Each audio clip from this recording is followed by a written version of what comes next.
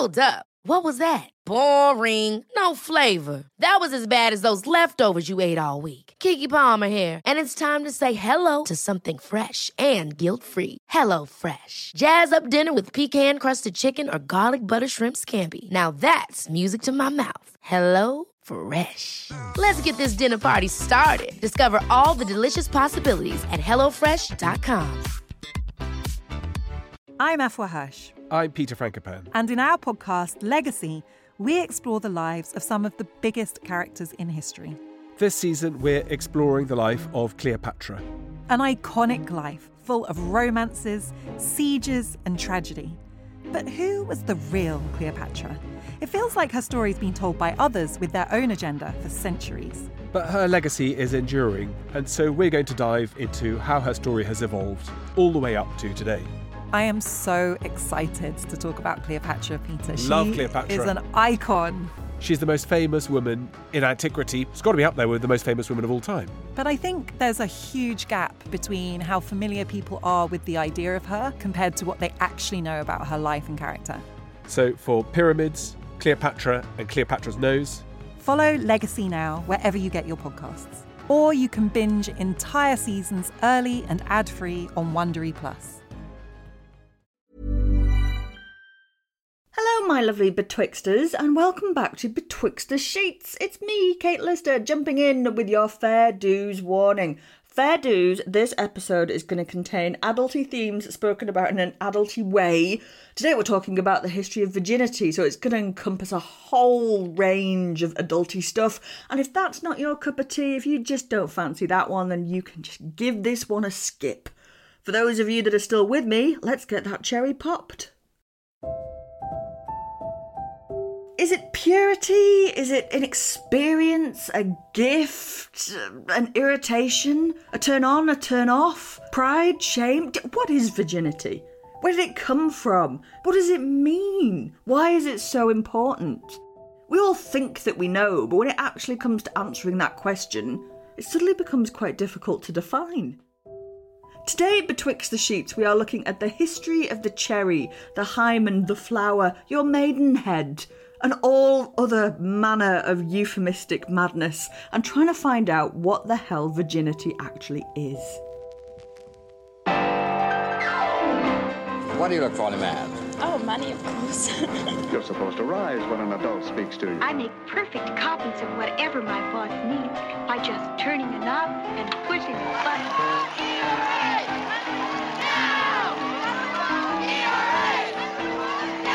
Yes, social courtesy does make a difference. Goodness, what beautiful times. Goodness has nothing to do with it, dearie.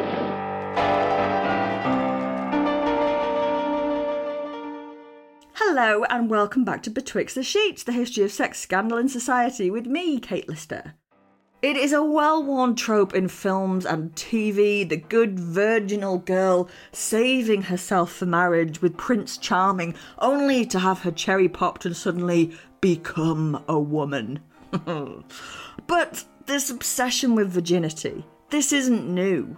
This has been around for a really, really long time. And today, Betwixt the Sheets, I am talking to Anke Bernau about the idea and the history of virginity from the Middle Ages, right up until today. I want to know the answer to some questions like, is virginity medical? Is it religious, moral? Perhaps it's political. And is it ever any use, really? I mean, apart from when you're trying to avoid being a ritual sacrifice, but still, where did this obsession come from? Why has virginity, particularly women's virginity, been deemed so important? And what function does that serve today?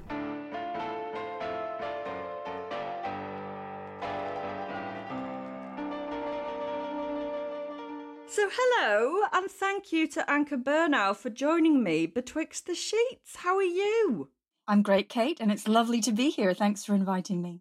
Oh, it's so lovely to have you here. Your book, Virgins: A Cultural History, was such a big part of when I wrote Curious History, because I've got a chapter on the history of virginity. And I read your book before I'd even started writing that one, and I loved it. It was so well done and rage-inducing at the same time. Thank you. It was rage-inducing writing it, so I'm glad it carried over. It's such a strange the history of virginity, which is what we're talking about today. How did you arrive at that? What was your process of like this? I want to write the history of virginity. What led you to that? It started out when I was a student, really, and I was researching during my MA. I was doing medieval literature, and I was reading about this poem that was called Pearl, and it was all about the Pearl Maiden, who's also a young girl and is imagined as this beautiful young woman in the afterlife who is like a pearl, pure, white, virginal. And that got me interested in virgin saints. And so then I started thinking about, well, what is virginity actually? And how do we know that someone's a virgin? And I took it from there, really. Because I think that definitely reading your book, and whenever you have conversations about this as well, virginity is one of those things that everyone thinks that they know what it is. Everyone thinks that they know until you start asking some questions. And then suddenly it all falls apart pretty quick. It's like, well, what, the first time someone's had sex, well, like, what kind of sex?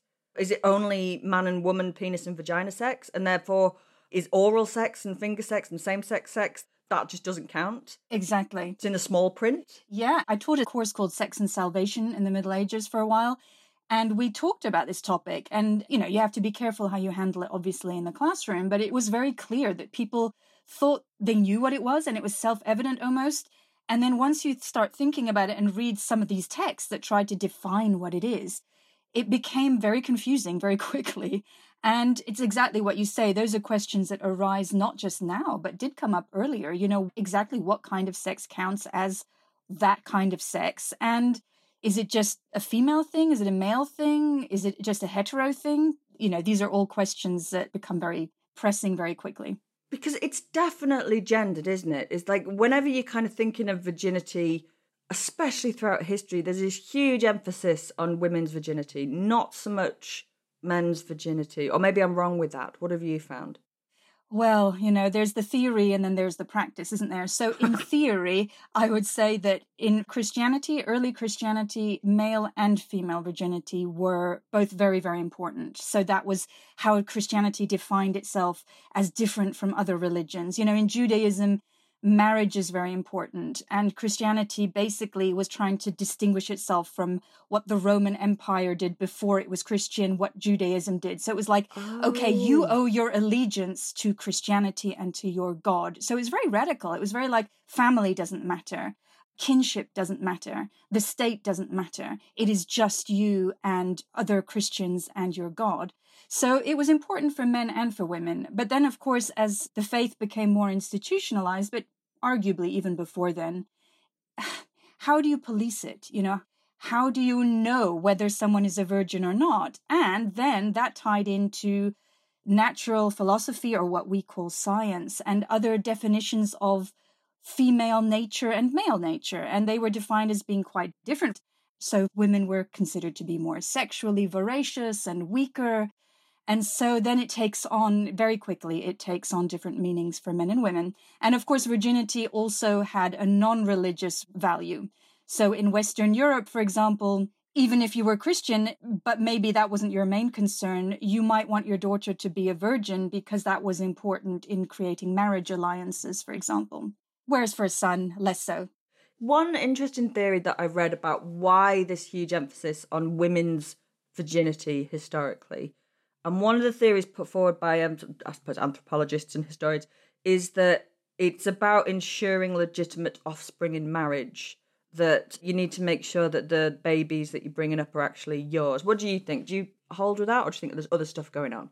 Well, there's more going on, but I think that is hugely important. So yeah, it's about ensuring that your wife and your children are yours. And so if it's about property, especially with wealthier families, you want to make sure the property doesn't get alienated. You want to make sure that it's consolidated.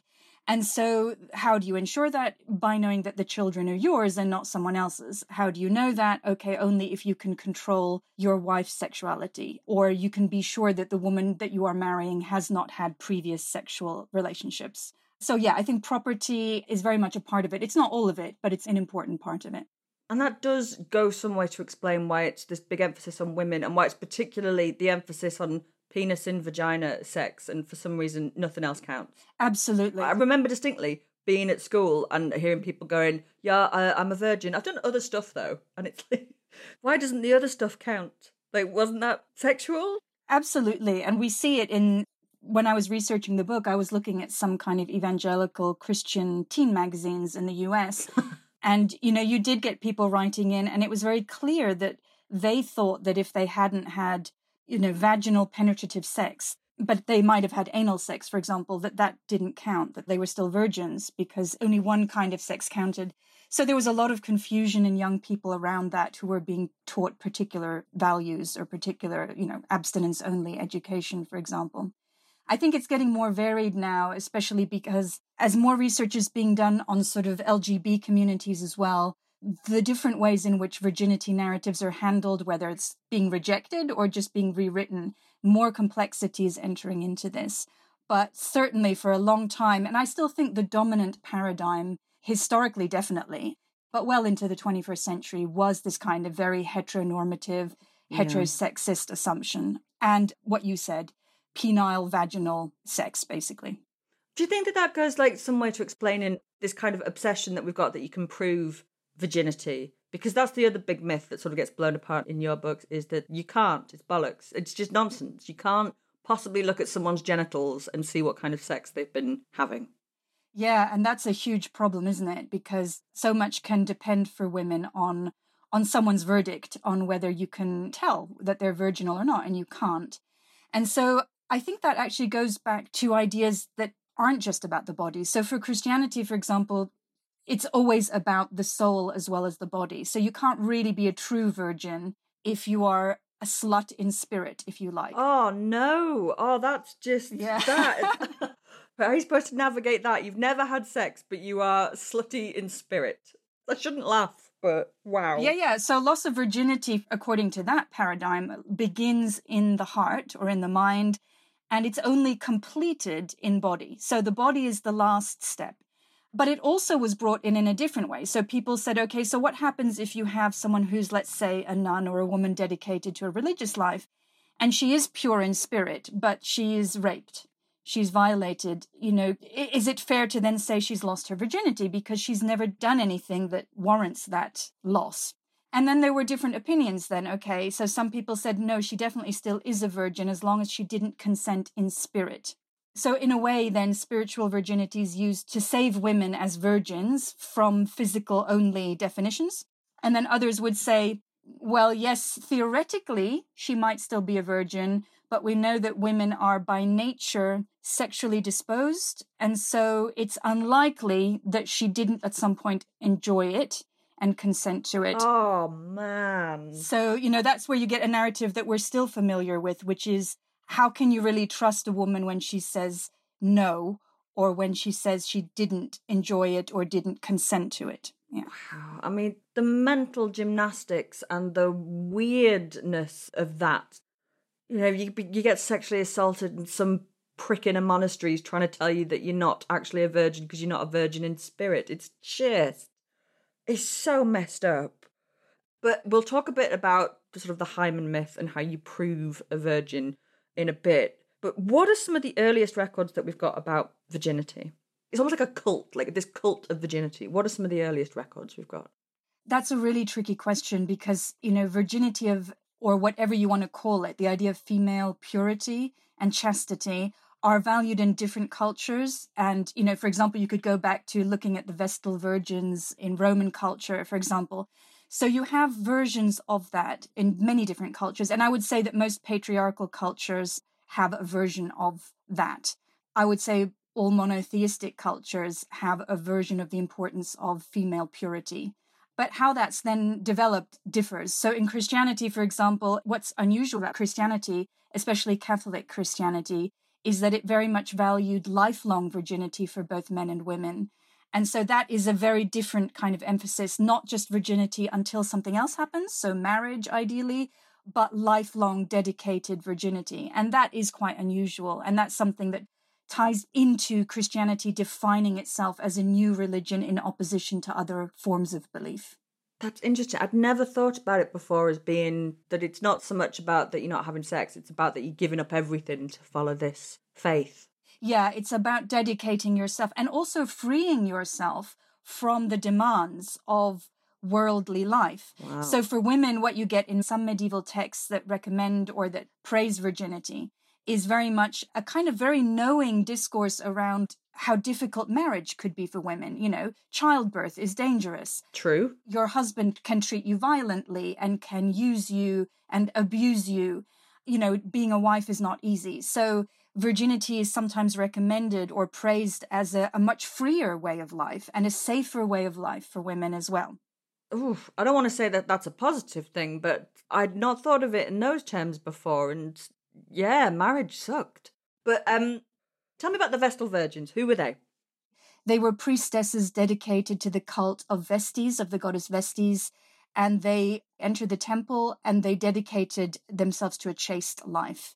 And then that practice was abolished in around the 4th century when Rome had become Christian.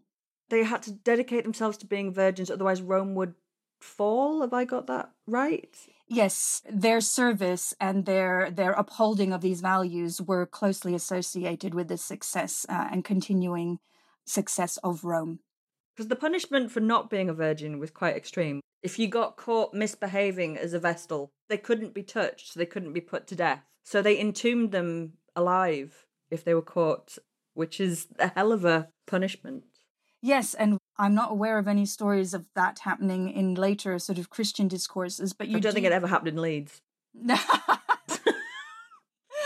But you do get, you get other stories. I mean, I think in one instance that's really quite famous that medievalists know about is the story of the Nun of Wotton, which I talk about in the book, which is a 12th century story written about by the abbot Alred of Rievaulx. And he talks about this order called the Gilbertine Order, and they were what's called a joint order. So they had female as well as male dedicated religious. Uh-oh. Yeah, exactly. And he tells the story of the Nun of Wotton, who was a young girl, and she was given to the monastery by her parents as a dedicatee, which was a common practice then. And she was never suitable, and she flirted with monks, and she ends up having this relationship with a monk, and they meet in a clandestine way at night, and they consummate their relationship. She is then found out because people are following her and observing her, and they want to kill her. Her fellow nuns want to kill her. Wow. Well, because what she does is very dangerous for the community, because if she is found out, then, the community relies on their reputation of being pure to get patronage, to have authority. So if someone undermines that, it's not just an individual act, it reflects on the whole community. And in fact, the Gilbertines were then eventually dissolved as an order because they couldn't get rid of these accusations of sexual misconduct. She then reveals who her lover is, and he's apprehended, and she's forced to castrate him, and they shove his severed genitals into her mouth. I mean, this is a really horrific story. Whether it's true or not, that you can see what's at stake in that story for the individuals, but also for the community, how fragile. So the virgin body is not just the individuals, but their virginity, whether male or female in this case, also comes to represent the body of the whole religious order. So if you do something with your body, you are dragging everyone else into danger with your own body. I think that was a harsh punishment. I think I would go as far as to say excessive. Yeah. But now you've explained it. I mean, if you're an order of monks and nuns and your whole deal is we're just really spiritual, and they've been knobbing each other behind the scenes. I mean, I'm not suggesting for 1 second that we castrate our leaders and force their genitals into people's mouths, but I'm just thinking about, like, Partygate scandal, which is like, it only takes 1 or 2 of the MPs to have been knees up over Christmas while the rest of us were, in lockdown and waving at our relatives across a park bench or whatever it was. So reputation still matters, doesn't it? Yeah. And the sort of collective reputation. Yeah, and women's bodies are never just their own individual bodies. No. If you look at this historically, it's always what happens to their bodies is seen as a reflection on the family, particularly on the father or the brothers. It's a reflection on the nation, for example. If you think about World War II, for example, the way that women who slept with the enemy, that's not just about their own choice, obviously. It's seen as a betrayal of the nation, of the state. Or if you sleep with someone from a different community that's not sanctioned by your community, that's seen as providing a gateway to the enemy, to your community. Or if you look at racist narratives as well, you're diluting the purity of your race if you sleep with someone outside the sanctioned boundaries of the race. So women's bodies are always also carrying that burden of community identity. So it's not just about the individual not having sex. It's much, much bigger than that. And you study the Virgin Saints, don't you? And when you look into some of those stories about what those saints did to try and preserve their virginity, there is some crazy stuff in there. Oh, yeah. Especially the Virgin Saints. They're always, mostly, they end up being martyrs, dying for their faith. And so it involves a young woman who's desired by an evil tyrant, usually a pagan tyrant. He wants her, he promises her the world. She says, bog off, I've already dedicated myself to Christ, And then the man will exert the full power that he has on her body. So he will torture her, he will arrest her, he will dismember her, he will kill her. And she is steadfast. And she's also often very spirited, so she will talk back. She's very articulate often, and she'll tell him what a loser he is and how he can't compare to her bridegroom who's the best in the world. It's very heroic on one level, but it's also very disturbing because it's almost like her body needs to be tested. You can't find virginity. How do you know that she is what she says she is? How do you know she's this amazing, pure virgin? So it's almost like she then gets dismembered publicly often. It's a very public spectacle in the stories. And then at the end, her head is cut off, usually. And she might be miraculously then carried up to heaven, or even she might survive it miraculously. But there needs to be a testing of the body that then can show, ultimately, that she is who she says she is and what she said she is. And the testing, there was a saint who... Didn't she grow a beard overnight? That was the miracle, because she didn't want to marry someone and lose her virginity, so she prayed to be ugly, and then... Yes. I don't think it saved her, though. She was still martyred, wasn't she? No, it worked. Oh, it did? Well, it saved her from marriage. He was not impressed. So Saint Vilgefortis, sometimes called Uncumber, she prays to be made unattractive and grows a beard overnight. And somebody else had their eyes plucked out, and just really dark stuff, isn't it? It is the mutilations are described in ways that are very, you could argue they're very titillating to an audience, because you've got these very beautiful, very young women. Their bodies are stripped naked. They're described, so it's horrific violence. Many scholars have read it as being also very disturbing and very problematic because of being titillating. And you can read these stories and you can see that absolutely. Even while it's heroic, it's a certain kind of idea of heroism. It's this idea of the impermeable body. So what the man who's been rejected sexually wants to do is he wants to find a way to penetrate this young woman. And he does it with swords or with other forms of torture or by ripping her apart. But he can't do it. She stays intact. She resists any penetration. It becomes like metaphorical sex. And a lot of the language we use around sex is quite violent, or at least it can be, can't it? Things like tear someone in two, or, pound somebody. And even the word fuck originally meant to strike, to hit something. That's where the word comes from. So in the stories, the man can't have sex, but he then enacts this huge amount of rage and violence on her body anyway. And he does it, it's quite interesting. That's why these stories are quite fascinating, because he does it with the full power of the law. He's a ruler, he's a tyrant, so he has state power. So it's not just masculine power, which it is, but it's also state power and the law. He has it all. And she is so vulnerable because she doesn't have anything on her side, but she doesn't care. She tells him, do your worst, and I will still not give in to what you want from me. I think I must be a slut in spirit, because I would have just said, not a problem, mate, you carry on. And that's why I'm not a saint. That's why. That is why you're not a martyr and why you're able to interview me today. Quite right. Yeah, and thank goodness I'm a slut in spirit. Tell me about hymens, which is another part of this virginity nonsense. Tell me, what is a hymen? The hymen is a name for a fold of membrane that most women have around the entrance of their vagina, full stop. Some women don't have it at all. Yep. The shape of it differs, really quite widely. But this idea that we have historically, that it's somehow a kind of like a I don't know how to describe it, even like a door, that completely closes off your vagina and that then is punctured at first intercourse. That is just not true. And in fact, if you had what's called medically a perfect hymen, i.e. one that covers the whole entrance of your vagina, you would have all kinds of health problems, as writers have known for centuries. And the term hymen is also one that you don't really find used before the early modern period much. And in fact, people tried to find other ways of physically proving virginity rather than what then became the focus on the hymen. So the hymen is just this myth. However, a very powerful one. To this very day, we have tests, medical tests that claim to be tests to ascertain whether someone is a virgin or not, and that usually seems to revolve around looking at whether his hymen is intact or not.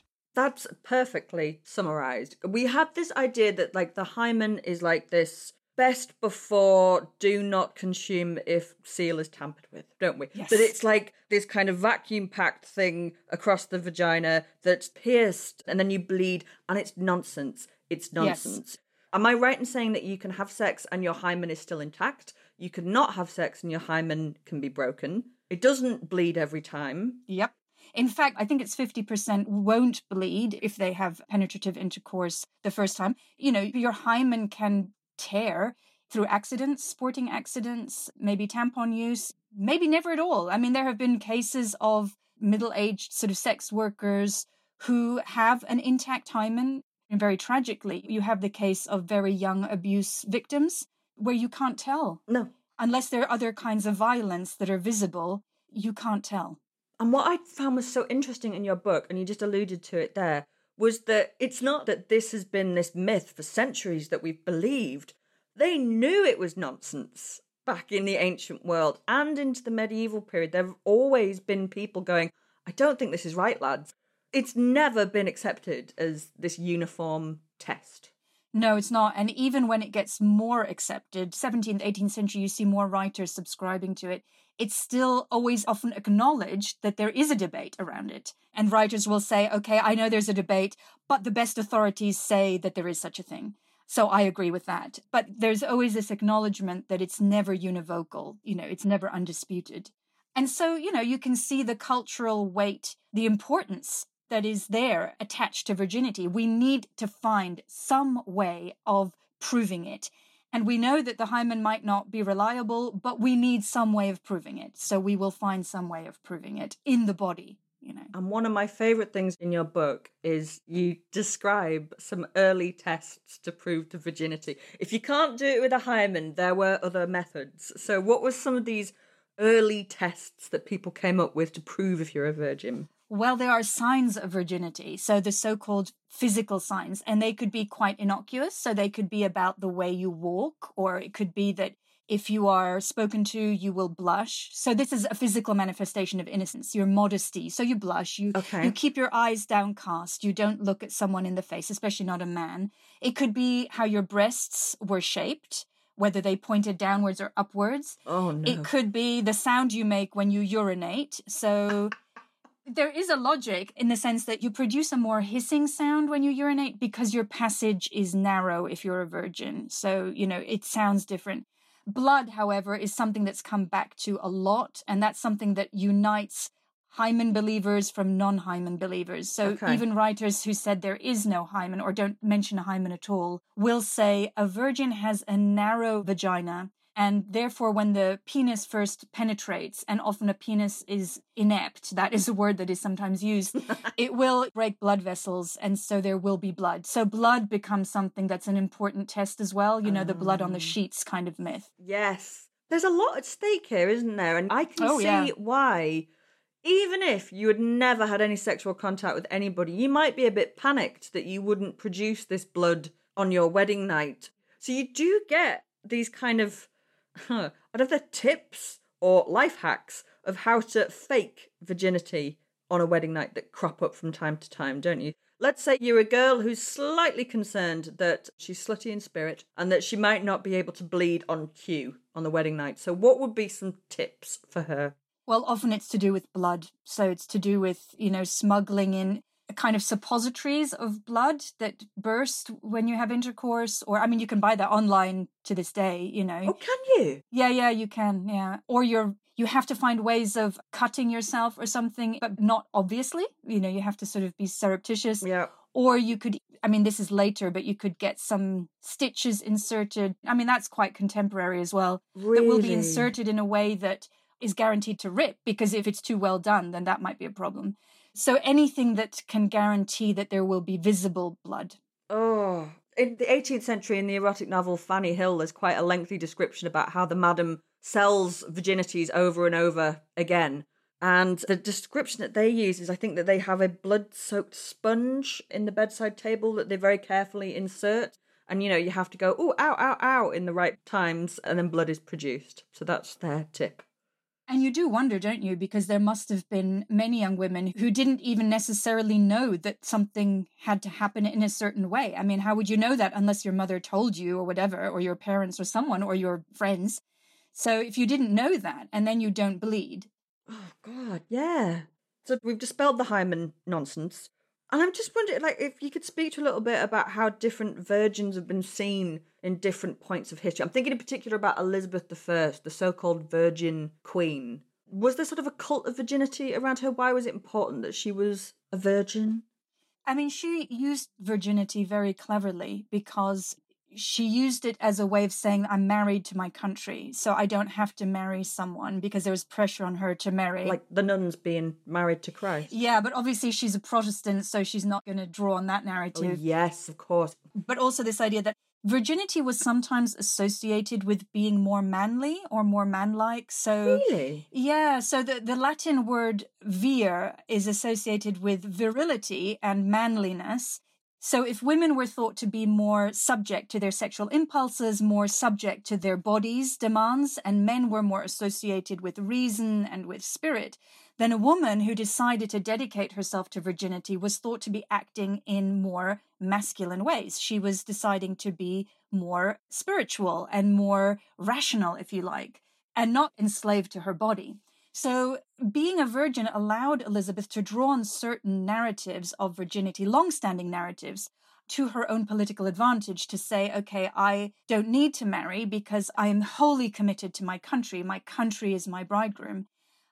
James I, who succeeded her, he also drew on virginity narratives, which is interesting, but it succeeded in a different way for him, because there were always going to be parts of the commentariat or the populace who weren't as persuaded of a woman saying that, who would have seen that maybe always as a potential weakness, or struggled with a female ruler, you know, the idea of the monstrous regiment of women, and who were maybe more comfortable with a man using that, and then England becomes the bride rather than the male, the husband. So James sees England as his bride that he's married to, and the country becomes feminized in a way that we also see from similar narratives happening around the same time around colonization, where you get people calling countries they want to colonize as virgins who need a husband, who need to be taken and need to be ruled over by a husband. Wow. That's fascinating, because I was going to say, has there ever been tests to test for virginity for a man? Has that ever happened? Do they have to like look downcast or have their nipples pointing a certain way? No. I mean, you do have, of course, if you have monks who violated their chastity or their virginity, also very negative. But how would you prove it in their bodies? I mean, if you think about some of the words for hymen, for example, in German, it's Jungfernhaut, which means virgin skin or virgin membrane. But Jungfer or Jungfrau seems to foreground the woman, you know, a female identity, Frau being woman. And if it's tied to that virginity membrane, then they don't have a virginity membrane. So how would you find it in a man's body? Where would you locate it? I'll be back with Anke to pop a few more cherry myths after this short break.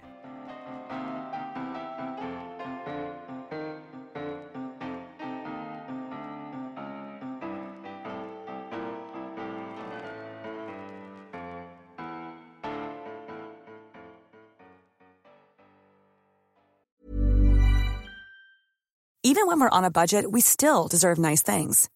Quince is a place to scoop up stunning high-end goods for 50 to 80% less than similar brands. They have buttery soft cashmere sweaters starting at $50, luxurious Italian leather bags, and so much more. Plus, Quince only works with factories that use safe, ethical, and responsible manufacturing. Get the high-end goods you'll love without the high price tag with Quince. Go to quince.com/style for free shipping and 365-day returns. Hold up. What was that? Boring. No flavor. That was as bad as those leftovers you ate all week. Keke Palmer here, and it's time to say hello to something fresh and guilt-free. Hello Fresh. Jazz up dinner with pecan-crusted chicken or garlic butter shrimp scampi. Now that's music to my mouth. Hello Fresh. Let's get this dinner party started. Discover all the delicious possibilities at hellofresh.com. I'm thrilled to say that today's episode of Betwixt the Sheets is brought to you by BetterHelp. We all carry around different stresses with us, and I'm no exception. It can be a whole range of things that weigh on us, big and small, such as, can I justify these elaborate impulse purchases? How do I tell my friend that, no, they really shouldn't have cut that fringe? And of course, the evergreen classic, why are we all here? Bottling these things up can really take its toll, which is why therapy is fantastic for getting them off your chest and working through them with an expert, even if it's just to tell your mate that their hair doesn't look its best. If you're thinking of starting therapy, BetterHelp is built to be convenient to you, being entirely online and flexible to suit your schedule. Simply fill out a questionnaire to be matched with a therapist, and you can change at any time with no additional cost. Get it off your chest with BetterHelp. Visit betterhelp.com/betwixt to get 10% off your first month. That's BetterHelp, HELP.com/betwixt. Did Edison really take credit for things he didn't invent? Were treadmills originally a form of corporal punishment? And would man have ever got to the moon without the bra?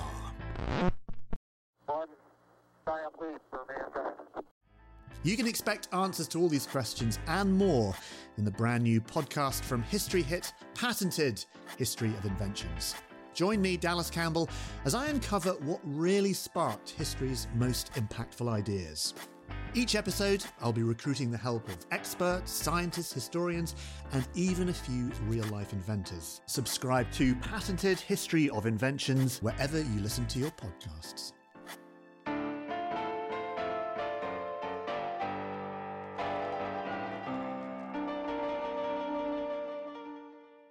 Interesting there that you said that virginity was associated with being masculine, because arguably today, if a man's still a virgin, that's not thought of as masculine, not by everyone, but there's certainly a narrative. Like, there are films made about it, the 40-year-old virgin. Isn't it funny? Ha ha ha, he hasn't lost his virginity yet. Yeah. But it was once associated with being more masculine. It was. But even then, there are very conflicting narratives around masculinity. So, for example, for a religious man who dedicates himself to his faith, there it's important to be celibate because he's saying my spiritual purity is proven by my ability to control my body. Whereas in the secular sphere, to be a virgin, I suspect, even in that period, would have been either not important or perhaps considered suspect. What is certainly the case is that being, officially at least, being sexually promiscuous as a man, being a man who can't control his sexual desires, that was seen as verging on effeminacy. So you could be virile and have multiple sexual partners to be virile, but if you were considered to be a complete slave to your sexual desires, that then tipped over into being effeminate. That makes sense. I mean, there's a weird logic to all of this, isn't it? From what does it sound like if she's taken a whiz through to how can you be masculine and a virgin? There is twisted logic. And it would be lovely to say that all of this stuff has been resigned to the past and that it no longer has sway over culture, but the cult of virginity and the emphasis on virginity is still very much with us, isn't it? It's very much with us, and I think it's because it's so powerfully located into life stories, So, the idea of entering adult sexuality, entering your adult sexual persona, your loss of virginity, these are narratives that, even if you're not religious, they still structure the way we think about a life trajectory. And there's been some really interesting work done by a scholar called Laura Carpenter And she identified 3 metaphors, and this is around 2002. She identifies 3 metaphors around virginity loss, if you like, in the West. And she says, virginity as metaphor means either it's a gift, you see it as a gift, or you see it as a stigma, or you see it as a process. And that narrative, or that kind of what's called a virginity belief scale that she develops, is still very much used today by sociologists and people who study sociology and sexuality. And it's recognized always that even when medical knowledge changes, or even if religious beliefs change, virginity is one of those narratives that is so entrenched that it does change, but it's not been jettisoned. It's not been discarded completely. Some communities reject it, and certainly there are movements that reject it. There are definitely feminists who say we should just reject the concept altogether because it's so tied up with patriarchal assumptions. There are definitely sort of non-hetero identity groups that would say this is not meaningful for us because it's so powerfully tied up with heterosexual identities and values. But even so, studies have shown that it is actually still a narrative and a concept that gets picked up across the culture in North America and in the UK. Even the language, listening to you say it there, the idea that you lose something, that you are somehow depleted, that it's something that you've got to lose. Like, oh God, where did it go? It isn't anything really, is it? Nothing's lost. I mean, that's where I found Carpenter's work so interesting, because she said that in her studies, what they showed was that people, and they were often women, who associated virginity with the gift metaphor, that they felt quite empowered by that. So they felt that their virginity gave them status, social status, and that it was a gift that they bestowed on the right person, and they therefore chose the right person in a particular way, and that they often then associated virginity loss with a positive experience. Whereas the stigma narrative was more commonly taken up by men, and it was seen as a stigma because they believed that masculinity was tied up with being sexually experienced, with always saying yes. Whether they personally felt that way or not is a different matter, but they felt that was the pressure. So there was pressure to get rid of it. And the process narrative, to me, is the most interesting, and I think that might be becoming more common, where it's neither seen as, virginity is neither seen as something hugely positive or negative. It's seen as part of a life trajectory and something that you then lose as part of becoming more experienced. And it's one experience. It's not the experience. It's not this threshold thing, but it's part of a life journey narrative, if you like. Thinking about sort of America, and I suppose even in the UK now, the idea of purity culture, are they still wearing like white bands on their wrists, some people, to say that they're a virgin? And there are purity balls where fathers take their daughters and pledge them to be virgins. And like this stuff is still really, it's completely bonkers, but it's still with us, isn't it? This obsession that we've got with proving virginity. Yeah, and I think that especially in the US, you can see a lot of money. I mean, over the decades, millions, billions have gone into abstinence education programs. And, you can't speak for the United States as a whole because it differs from state to state. But nonetheless, the success of abstinence programs is notable. The success, I mean, in the sense that people have taken it up. And that's partly because if you're a public school, these were often well-funded programs. And if you're struggling for money, you might take on that program if that's all you can offer because you don't have any funding available. At the same time, there is evidence in the US, at least, that Democrat voters and Republican voters are interested in having some element of abstinence education tied into sex education. Voters have said that they feel that it gives young people the right to say no, that there's a lot of peer pressure, and that young people, male and female, will then feel they have to engage in sexual activity before they might want to because they feel it's a stigma. And so they feel that abstinence education, by attaching value, by associating abstinence with other positive character traits, that allows people to develop the self-confidence in a kind of culture that is pornified, to have the confidence to say no. It doesn't map out neatly politically necessarily. No. And different programs are, abstinence can be one element of a much more comprehensive sex education program, or it can be the only thing that is taught.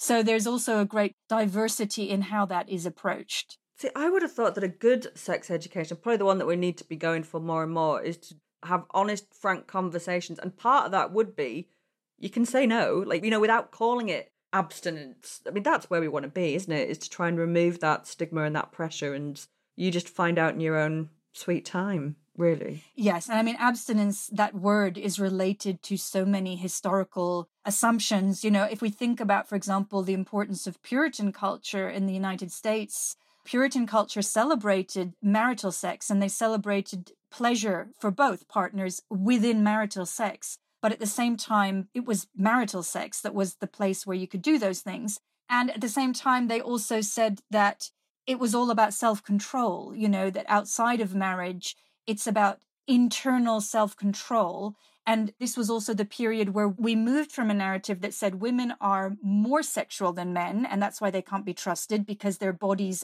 betray them, because their bodies crave sex, to saying, no, women are more pure than men, and they don't like sex at all. They just put up with it. And they are, in fact, so delicate and fragile and pure, and that then makes them the ideal gatekeepers of the nation's purity. And they are responsible for the raising of children as pure, self-controlled, abstinent adults. So abstinence is tied up very powerfully with these religious narratives of self-control, responsibility, which then also explains why people who promote abstinence from a religious context in the 20th and 21st century often relate it to things like being economically successful, not having to rely on state handouts. So it's tied up with all kinds of other ways that show you are a responsible adult. It's just like the medieval nuns, is the body is political and it's about a community. It's never about, well, a bit about the individual, but it's about cultural values. Absolutely. And so much of it becomes about class, is about race as well as class. I mean, you can still get hymenoplasty. There are people out there paying to have their hymens rebuilt and doctors doing it. That's still on offer today, I think. Yeah, and the way it's marketed is very interesting. So in the West, it's often marketed at Western women as a kind of empowering thing. Maybe you're on your third or fourth marriage, but you want that first time feel on your wedding night. So, hey, why don't you get some hymen enhancement? Why on earth would anyone want that first time feel? I know. that awkward fumbling and not really knowing what you were doing. Why would anyone want that? Or it's then marketed as something that helps women where their culture or their families might expect them to be virgins on the wedding night, and where there is a danger to them if they are found out not to be virgins on their wedding night. Just from talking to you, the pressure of this is immense, isn't it? I can see why people would do that. What do you think is, the future of virginity? Because it seems to be taking a really long time to debunk some of this stuff. You can't prove someone's a virgin. The hymen is pretty much useless. You may as well try and look at someone's belly button to discern what they've been doing in bed. And when you actually think about it, we don't even really know what it is, because there are so many, I've done this, but I've not done this, therefore am I a virgin? Do you think we're moving to a place where it's not going to be such a big deal? I mean, it's was it only a few years ago that the World Health Organization made an announcement to say we need to stop doing virginity tests because they're still being done all over the world? What do you think is going to be the future of this? I wish I had an answer to that. I think that in the scholarship, you do see people moving away from the term virginity, not least because of its powerful heterosexist kind of connotations. What kind of language is being used now? First time, but even that is tricky because you think first time for what, I mean, some of the research that I've seen in relation to more diverse communities suggests that people are redefining virginity in ways that make sense in relation to their identities, in relation to their experiences. I guess I wonder if we don't have that term, do we still think it's important to have a term for life experiences that we perceive to be milestones and that we perceive to be really meaningful and that we use to narrate our lives? And it might be that we need to find different terms for that. But at the moment, what the study suggests is that we're not losing that term, but that it is being redefined and that it's meaning more diverse things. And it's also being defined more flexibly. You know, people are now talking about second virginity loss. So, for example, let's say you're bisexual. You might feel that you have, you know, depending on who you're sleeping with, that might be a different kind of virginity loss. Or depending on the sex act, if you have anal sex or oral sex or whatever, that might be different types of virginity loss as well. Or people are sometimes looking back on earlier same-sex experiences that they might not have counted as virginity loss, but are now looking back and saying, actually, that was so important to my identity formation that, you know, I want to mark it in some way as having shaped me in positive ways. And so I will refer to that as a first time or a virginity loss. It's very much in a transformational point, isn't it, of people recognizing that what we think of as virginity isn't virginity, but it still seems quite important to acknowledge a first time sexual experience that was significant to you. So I guess it's watch this space, isn't it? It is, because for many people, it is also tied up with autonomy and consent. So, for example, studies have shown that people who are subject to sexual violation or abuse, for them, it's very often quite important to still be considered virgins because they want it to be something that they decide. You could argue that that's only the case because the wider culture still values virginity. And if that weren't the case, then maybe they wouldn't feel the need to hang on to that term. And that's, of course, a conversation to be had. So it's that constant shifting between what's going on in individual people's lives, but the wider culture as well. And so, like you say, watch this space to where those discussions are going. I mean, of course, as we're seeing at the moment, we know that there isn't just a linear progressive narrative in things to do with sexual matters, unfortunately. Absolutely. So, yeah, watch this space. And Anke, if people want to find out more about you and more about your research, and they should, because you've been absolutely fascinating, where can they find you? They can find me on the University of Manchester website, or in fact, my name is not that common, so you can find my email quite easily if you just type in my name. And buy the book, Virgin: A Cultural History. It's so good. It's fabulous. And let's get thinking about how we're going to redefine this. Yeah, absolutely. And I think, you know, things like your program are so important because they do kind of also strip away some of the taboo that actually does still exist around such topics. Oh, you've been amazing to talk to. Thank you so much for joining me. I've enjoyed it so much. Thank you, Kate. It's been great. I burst your cherry.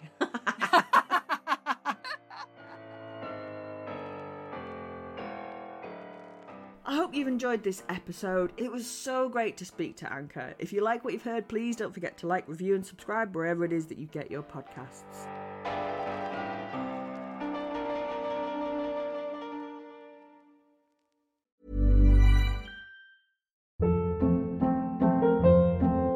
Hold up. What was that? Boring. No flavor. That was as bad as those leftovers you ate all week. Keke Palmer here. And it's time to say hello to something fresh and guilt-free. Hello Fresh. Jazz up dinner with pecan-crusted chicken or garlic butter shrimp scampi. Now that's music to my mouth. Hello Fresh. Let's get this dinner party started. Discover all the delicious possibilities at HelloFresh.com.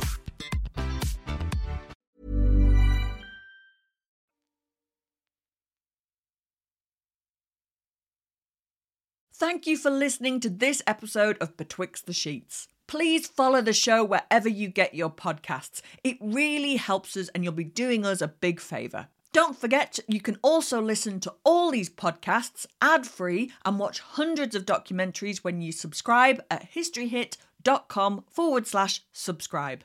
As a special gift, you can get your first 3 months for just £1 a month when you use the code BETWIXT at checkout.